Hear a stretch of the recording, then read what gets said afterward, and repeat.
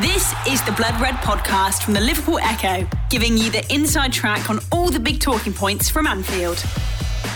Could Jurgen Klopp look to repeat an old transfer trick? Liverpool are getting set to return to action in less than 4 weeks. But how seriously will they take the Community Shield? And we'll give our reaction to Liverpool's new Nike kit. That's all to come here on the latest Blood Red podcast, courtesy of the Liverpool Echo. I'm your host, Guy Clark. Lots for us to get into then. And alongside me, our Liverpool correspondent, Paul Gorst, who, working from home, has had the joys of a bit of technical DIY fixing your microphone. Gorsty, how are you, mate? Yeah, I'm okay. We're cracking on, aren't we? We should be used to this working from home, like, but our problems with my mic, and I've got my dog biting at my toes, so we crack on, and hopefully there's not too many technical malfunctions. No, it sounds as comfy as being back in the studio, the good old days that were. Dan Kay's also along for the ride. Dan, how are you keeping? Not too bad, thanks, guys. Feels a bit strange being in the first week of August. We'd normally be in absolute coiled springs, waiting for the season to start, and yet we only just had the FA Cup final. So everything still feels a little bit back to front, but we make the best of it, don't we? No, it certainly does. And Matt Addison, Matt, how are you? Yeah, very good, thanks. Still adjusting, shall we say, to working from home. I think I've actually been working for the Echo longer now from home than I have in the office, which is a slightly bizarre situation, but I'm sure we will get back there eventually. Yeah, eventually being the key word. But anyway, we are from home, as always, here on the Blood Red podcast. And as I say, we got a fair bit to get into today, guys. We'll have a chat about the Nike kit that was released over the course of the weekend shortly. But also, we're going to talk about the Community Shield. Dan, you mentioned the FA Cup just before. Arsenal, of course, beating Chelsea in that one. And then we're going to do a bit of... Thought you might get that in. Yeah, might just cram it in somewhere. And then we're going to get on to talking a bit of transfers, a bit of fun, talking about the relegated sides. It's something Michael Edwards and Jurgen Klopp have done plenty of in the past, picking up and cherry-picking a player from one of those relegated teams and putting them into the Liverpool side. So we'll have our say on maybe which players might take a fancy this summer. But let's talk then first up about the Nike kit deal. Gorsty, plenty of content from yourself on Saturday with the kit being launched and the reaction to it. I think the main bone of contention, the controversial part of it is the teal. I quite like it myself. What do you make of the kit? I quite like it, actually. I thought New Balance have been very good custodians for the last 5 years. So many great kits, and I almost think with kits, it's a case of the season you associate with it, isn't it? So you might see a kit that is actually quite nice, but because Liverpool have had a shocker of a season in it, you wince. So I kind of feel that is how you judge a kit, which might be a little bit unfair, but I see that kit from Warrior, which was, can't remember what season it was now. It was actually quite a nice kit, but Liverpool had a shocker of a season. I think it might have been Brendan Rodgers' last season, and I'd look at that kit and think, well, that's a bad one, but it isn't. It is just kind of because of the season you associate with it, or I do anyway. But I quite like it. Loads of people asking where the teals come from, and it's come from the badge, hasn't it? You've only got to look at the original badge, and it's shades of, was it 93, Dan, that kit? Yeah, 93. Yeah, I was a big fan of that one, so I quite like it. The only thing missing from it for me is the fact that I love the old Nike word written above the tick itself. Seen them do that with Barcelona and Roma in recent years, and I love that old style design. That's the only thing missing for me. Well, I quite like it.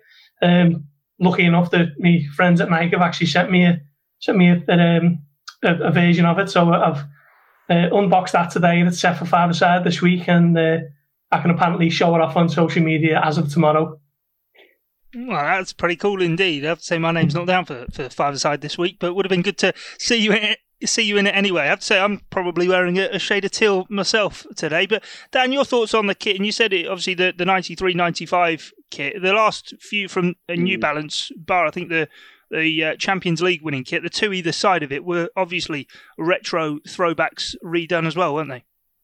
They were. The pinstripe one dates back to the early 80s, which was my absolute formative years following Liverpool. I mean, to back up what Gorsty said, you do have an association, negative or otherwise, with the kit in terms of what you experienced in it. My memories of those 93, 95, particularly 93, 94, was the real confirmation that Liverpool were on the glass mountain going down, just as I was really starting to go regularly to the match. So it's I don't love it. When I first saw it, I did feel maybe a little bit nonplussed, but having seen a few videos and a few more pictures of it, I think it's one of these. I think it is kind of like a grower. In terms of the teal, again, the only time I can really remember it being like red and green piping is that particular mid-90s era. But I did the black and green away kit and all the green training kit that we've had in the last season under New Balance. That particular shade of green, I love. I think apparently it is based on the Liver Birds. And, so I'm not particularly against it in that regard. I mean, at the end of the day, I don't think they're particularly designed for fellas like me in the 40s. I did see a brilliant tweet that I kind of thought summed up the point, though, from the guy that some of our audience may know, a guy called Terrace Ultra. He's well worth a follow on Twitter. He produces unbelievable bespoke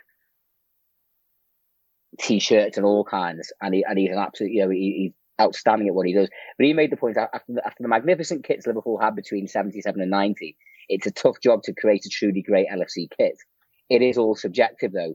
These kits will be iconic to a generation. And that's the point. It's, for the youngsters particularly, if Liverpool continue their tremendous progress of the last couple of years and keep winning stuff, then people will love it. And that's what matters, I think. Yeah, I think one of the key things for me, Matt, I don't know about yourself, was obviously the Nike kit deal was signed and delivered on ages ago now. Then obviously the lockdown saw New Balance extended for a short while of time. It was all that excitement of actually waiting to see the new kit ahead of the new season, a time of year that I absolutely love. Yeah, I think I'm a fairly big fan of it. I think, my favourite kit in recent times was I think it was the 17-18 one, the sort of darker shade of red. I don't think this one is quite as dark as that, but it's one of those things. It's not as light as what we've seen it as well. So yeah, I always think as well, with kits and these sorts of things, they always look better in the flesh rather than, a picture or an image or whatever. So yeah, I suppose I'll reserve judgment until I've actually got my hands on one. But I've been fairly impressed with what Nike have done. Obviously, the most important thing for Liverpool is the commercial details of it, the sort of improvement that they'll get off the pitch from that, and all the home kit, the training kit, the other stuff to be released over the next few weeks. I'm sure Nike will do a really professional job with the whole lot. And yeah, it was interesting the reaction over the weekend. I think one or two people were maybe slightly disappointed to an extent, but look, the main thing is that, as the other two have said, if we look back and Liverpool retain the Premier League whilst wearing this kit, I think a few opinions might change. Yeah, it is all about what you do in the certain kit. But I suppose, Gorsty, with the new kit being unveiled, it all sort of hints and gets the excitement going ahead of the new season. Albeit the previous season only finished a week or so ago, it does now feel as though we are sort of gearing straight up, strapping ourselves back in and ready for the 2021 season now. Yeah, well, we're on the 3rd now, and the Community Shield is the 29th, is it? So, as Dan says, we're kind of in reverse mode at the moment, where you're normally looking ahead for the new season imminently, and the previous one's only just ended. You're still kind of getting your head around all that. So it's a crazy period, but I suppose it's just one where you get on with it, and a few months down the line, hopefully everything kind of falls back in line to a traditional type of calendar, and the whole football calendar isn't too up the wall too much, because obviously the European Championships are this summer or next summer, aren't they? Haven't been pushed back 12 months, and obviously the African Cup of Nations to come and so on. So it's a strange period, but at least you're not kind of counting the days down for the fixture list to be unveiled, or the transfer window is just dragging on and nothing's happening, and all becomes a bit tedious because there's no time for that now, is it? It's very much just on to the next one, and before we know it, it'll be September 12th.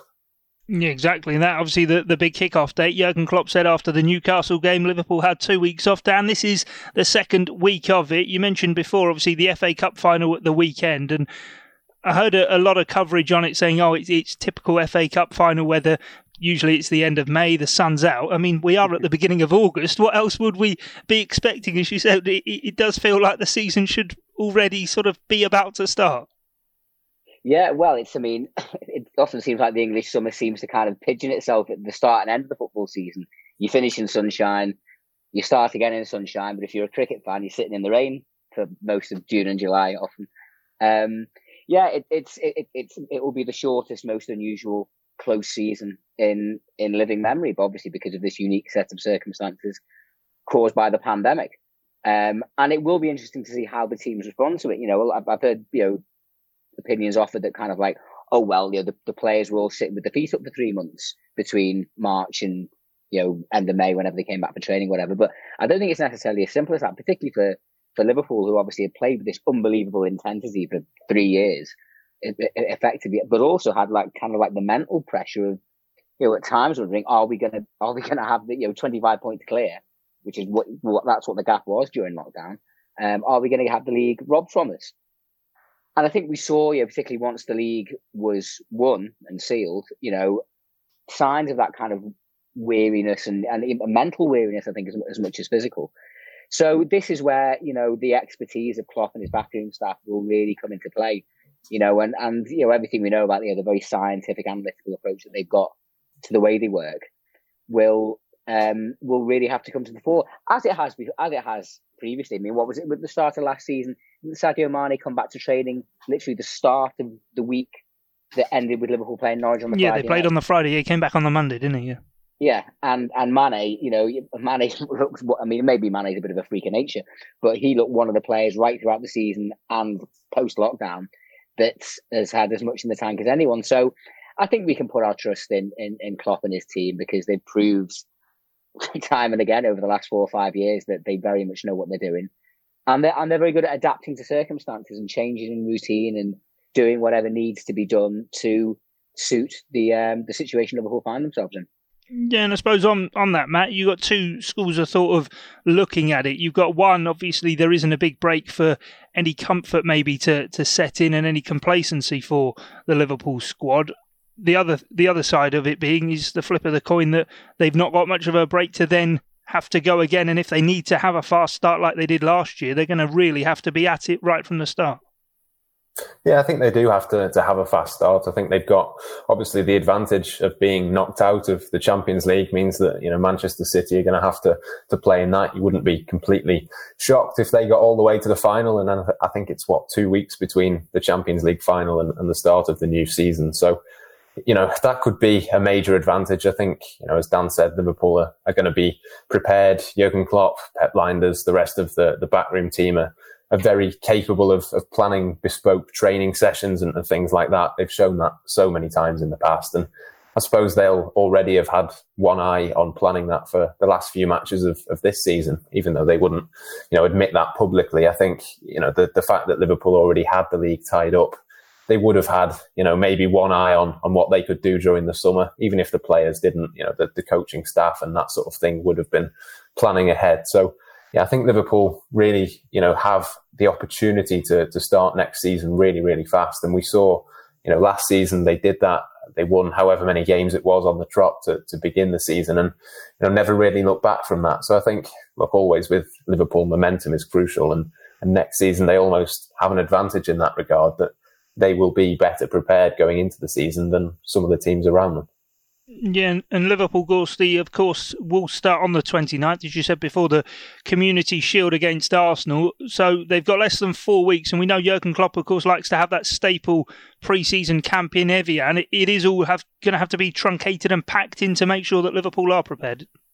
Yeah, it will. I mean, Liverpool normally have a round of local friendlies and then move on to the kind of big money spinner of the summer, which has traditionally been America for the last 3 years, and then a week in Evian and then the back at home. So there'll be no big tour this summer. Evian possibly is on the agenda. That was sort of being looked at anyway earlier this year. There was talk of there just being a European leg of a pre-season tour, but now with the calendar and the way that it has to be, then that is more likely to be the case.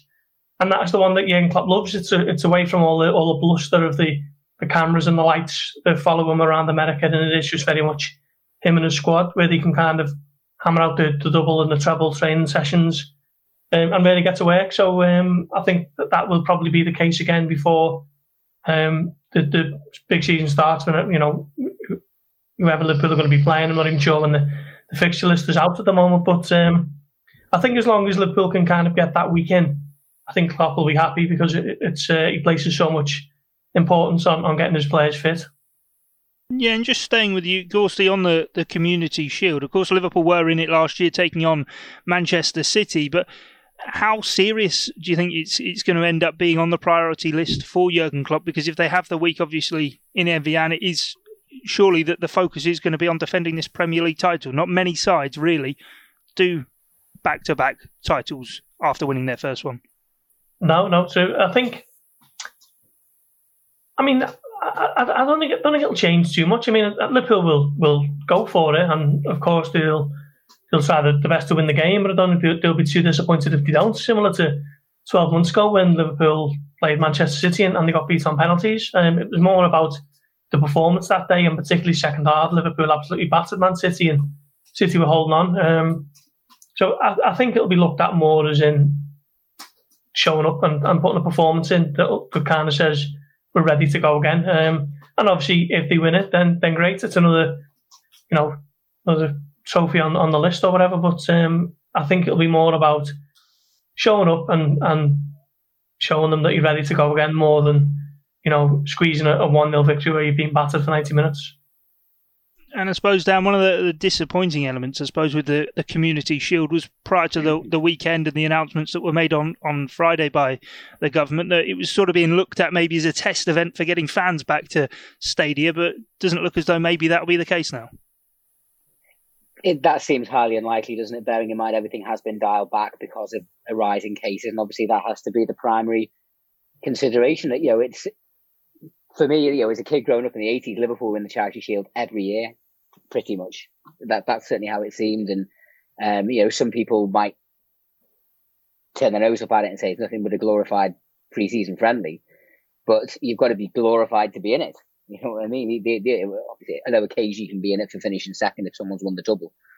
And to pick up on what Gorsey said about last year's match at Wembley against City, I felt that was a really important moment in Liverpool's kind of journey over the last 3 or 4 years. Obviously, 97 points the year before, but fallen just short. We'd won in Madrid, but even they obviously we've all seen quite a few times recently that video of Noel Gallagher going on about Liverpool had the greatest ever season. They didn't quite do it. It was too funny and all that. And I suppose there was kind of like a slight sense of doubt. Well, can Liverpool kick on? Can they swallow that disappointment, even though they've broken through the trophy barrier of winning Klopp's first trophy? And first half, we didn't really show up. City were 1-0 up. Liverpool didn't really lay a glove on them. And I remember thinking, it is only the Charity Shield, but I don't really want to be getting the train over. I haven't got beat 3 or 4-1 here. But the second half, it was a completely different story. Joe Matip had an excellent equaliser. Liverpool were by far the better team. I would completely concur with what Gorsty said in that we battered them. And, I personally was not one bit. I remember when the final whistle went, saying to my mates, I'm not really arsed what happens now. Obviously, I'd rather win than not win. But the penalty, walking out of the ground, it did feel kind of a little bit like a moral victory that we'd put a marker down and said to City, we're not going nowhere. We are going to be absolutely right on your tails. And obviously, that's exactly how it proves, from the first few weeks of the season onwards. Yeah, it did definitely feel like that, Matt, didn't it? That was the acid test for Liverpool even before the season's started. Don't lose that psychological battle. I suppose against Arsenal, though, it'll be different because they're not going to be a side contending for the league title with Arsenal next season. And maybe, we spoke about him on Friday, maybe a chance for someone like Ryan Brewster, if he stays around through pre-season with the extended transfer window we've got, maybe a chance for him to show what he could do. Yeah, potentially there could be a few different options that get played. I mean, I'd be surprised, to be honest, just because I don't think Liverpool are going to squeeze in too many friendlies. There's not going to be as much time to prepare for next season as there would normally be. So you'd imagine they might sort of go fairly strong. Of course, there is a 2-week gap, isn't there, between the 29th and the 12th of September when the league season starts. So it's certainly, something to certainly think about from Jurgen Klopp's perspective. But I suppose it sort of depends on the condition of the players at that stage. And, at this point in time, we don't know exactly what is going to happen with Ryan Brewster. But, whoever does play, I can only agree and say it's going to be, a fairly important sort of marker for Liverpool to kick on again, really. Obviously, there's no doubts over mentality or anything like that anymore. But I suppose it's all about that performance. And certainly last season, in the second half particularly, Liverpool certainly showed that they were ready for the new season. And as soon as the new season kicked off, that just sort of continued. So, yeah, it'd be nice to see something similar again. And you'd imagine if Liverpool performed to the same level that they did against Manchester City, against Arsenal, they will probably win rather than end up getting beat. The Blood Red Podcast from the Liverpool Echo. Well, in the second half then of today's pod, we're going to look to the relegated sides. Liverpool have in the past picked some gems out of relegated sides. Andy Robertson, Gini Wijnaldum, Xherdan Shaqiri, three that immediately spring to mind. So we're going to look through the three sides that have been relegated from the Premier League this year: Norwich, Bournemouth and Watford. We'll go through them each and each pick a player perhaps who might be worth a punt on for Liverpool. Matt, I'll start with you on this one, and we'll start with the side that finished bottom, and that of course being Norwich City. Yeah, there's not loads of options, to be honest. I think, earlier in the season, a lot of people were praising Norwich for the way that they were playing and that sort of thing. But, in the end, it sort of all fell apart for them a little bit, and the results weren't there, even when the performances were and that sort of thing. So it's difficult to sort of pick out some players. I think Jamal Lewis would be my pick. I think, Todd Cantwell, I mentioned earlier in the season in January, potentially could have been one. Emi Buendia as well is someone that, anyone who's sort of looking at data and statistics has picked him out plenty of times. But I think Jamal Lewis, as a left back, being a position that Liverpool probably need to strengthen, if anywhere, I think he would make sense. Ben Godfrey is a decent player, but I just think that the price for a centre-back for him is going to be, 30-odd million. Apparently AC Milan and Bayer Leverkusen are interested. So certainly Liverpool are not going to be sort of paying that sort of fee. So, yeah, for me, Jamal Lewis seems to make the most sense. Yeah, of course, I have to say that I can't recall a Premier League team like Norwich ever before. They've finished bottom of the table and quite a way adrift of the rest. Only picked up 21 points. They conceded 75 goals and only got 5 wins, yet everyone is sort of keen and quick to talk about players that could potentially leave there and go into other Premier League sides. They don't really strike me as a team full of players who have shown they're capable at this level. No, not me. I find it strange how they kind of get a lot of praise for playing the right way, because they were rock bottom and they were for most of the season. So essentially they're playing it the very wrong way, aren't they? I think I agree with Matt. It was a toss-up for me between Max Aarons and Jamal Lewis, and I think Liverpool probably need the left back more than need the right back at the moment. And Lewis probably similar kind of skill set to Andy Robertson, if you like, very quick and loads of energy getting up and down that left side. Much prefer someone like that than James Milner being shunted in there again for another season. So Buendia was another candidate, but I'll go with Jamal Lewis. Yeah, no, interesting thoughts. And Dan, you going to complete the set with Jamal Lewis, or you got your eye on someone else? Well, he was the one that I did on the little list that I've made, because obviously primarily because Liverpool, I think it's well documented, are certainly looking to bring in cover at left back. The young lad in midfield, Cantwell, he had a few decent moments through the course of the season, but I'm not sure that's particularly an area that Liverpool are looking to strengthen in. The only other one I'd mention it, and it's kind of in a slightly kind of light-hearted way. I don't think there's any indication that Adrian will be going anywhere. But if Liverpool were looking for a backup goalkeeper, didn't Tim Krul once get brought on in a World Cup tie just to save penalties? Yeah, I think it was the last 62 game, wasn't it? Yeah. It was under Louis van Gaal, yeah. Has Alisson saved a penalty for Liverpool yet? I don't think he's had to face too many, to be honest, but he may well be an excellent penalty taker. But yeah, he was the only other one that sprung to mind. But I think if there was to be anyone, it would be Jamal Lewis. Yeah, that very, very niche decision it would be if you did go for Tim Krul. Gorsty, come back round the other way to you then. We'll go down to the south coast and Bournemouth, another side that plenty of names get thrown around. 12 months ago was Ryan Fraser, but I don't think he's going to be on anyone's lips today. Yeah, strange one, wasn't it? He had a very good season before this one. Was he third in the assists behind De Bruyne and Trent, possibly? For whatever reason now he's out of contract and doesn't seem to be attracting too much attention. I think it might be possibly wage related for that.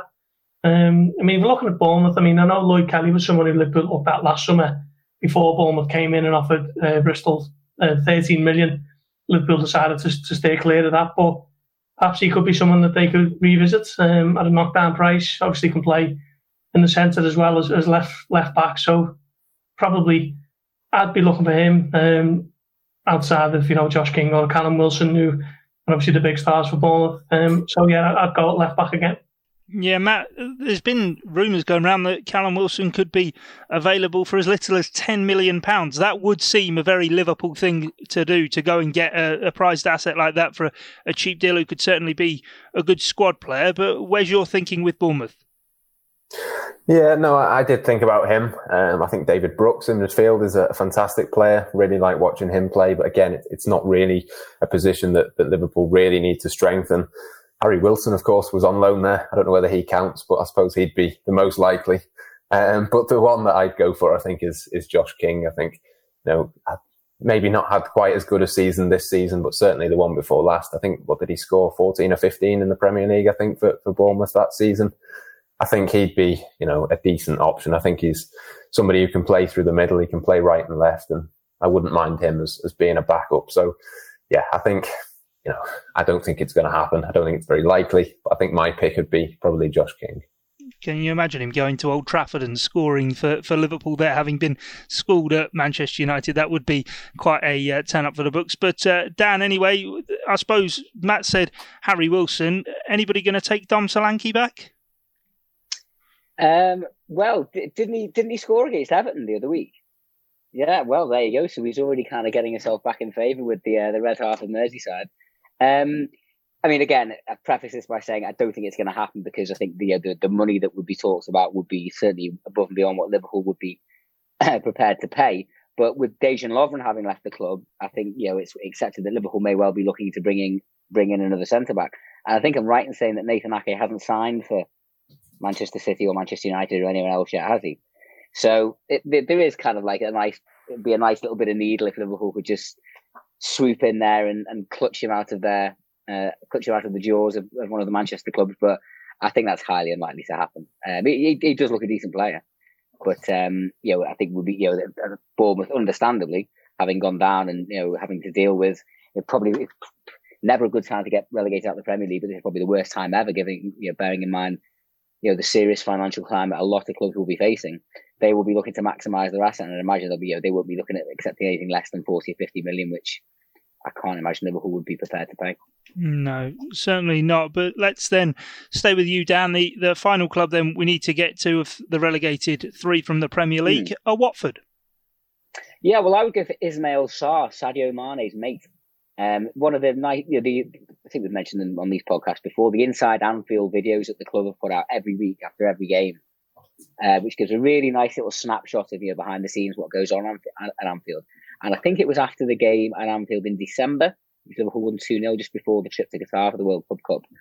And I think he missed a couple of big chances that day, didn't he? Kind of caught a couple of air shots in front of the Kop first half.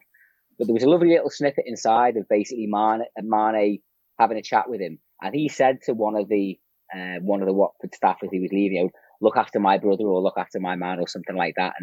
And also as well, he looks a decent player. He scored in the 3-0 defeat at Vicarage Road, took his goal very, very well, and looks a very promising young player, and would give Liverpool maybe a little bit different up front, something a little bit different up front. You wouldn't imagine,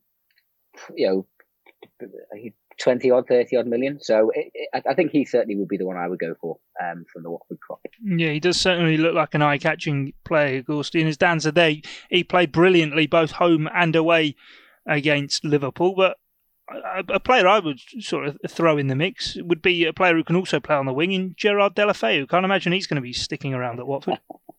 No, he was the other one I was thinking of, actually. But obviously he got that bad injury against Liverpool, didn't he? And he's going to be off for some time. It's a funny one with Watford. Every time I look at their squad list, they seem to have someone new on there that I've never heard of. So I'll probably go with Sarr. Just basically for similar reasons Dan says, someone who's versatile, can play on either flank. Someone who's young, loads of time to develop. She plays Sadio Mane knows well, and I think he's almost got that profile that Liverpool might be looking at. Someone who's got a bit of a ceiling and is young and can obviously become a star in the Premier League at a bigger club if he does kick on and kind of fulfill his potential. So that's an almost ideal profile that Liverpool tend to look at. The only problem I think now is I think Watford bought them for about 25 million last summer, club record signing. Just be a question of if they're looking to kind of make a profit on him, then would Liverpool enter the market for that? I'm not sure they would. Yeah, I have to say Crystal Palace have been linked with him for £40 million, which Matt, I suppose, as Gorsty says there, would probably be the stumbling block over Ismaila Sarr. Yeah, there was 3 on my list. I actually quite like Gerard Deulofeu, but he wasn't one of them. I think Ben Foster would be an excellent second-choice goalkeeper. I don't think he would choose to go and leave a club without having first-team football, though. Roberto Pereira was another one. Former Juventus player, of course, but he's 29, so he's a player that I think would fit in at Liverpool again. Can play either side, can play as a number 10 as well, so it'd be quite nice to have that versatility, but again, 29 years of age, I don't think that's likely. And yeah, it came back to Ismaila Sarr, 22, still very young. Obviously, the Mane links, sort of similarities in the way that they play. I think primarily plays off the left side, which I think Liverpool are more in need of cover for in that front line. So yeah, he'd make the most sense. But I would imagine if Wilfried Zaha leaves Crystal Palace, there's a good chance that Sarr will end up there. Yeah, we'll have to wait and see if any end up at Anfield, to see if Michael Edwards is listening into the Blood Red podcast and whether he's taking his transfer tips from us guys. I'm sure he probably isn't. But before we go, Gorsty, we've had a couple of messages in on the YouTube live chat whilst we've been recording the podcast, and obviously it has seemed with Liverpool that maybe there will be players sold to bring players in further down the line, and a few reports doing the rounds over the course of the weekend around Joel Matip and Divock Origi. Well, I've been off for a week actually, so I'm not too familiar with the very latest rumours. But I wouldn't imagine Liverpool are going to entertain any offer for Joel Matip at the moment.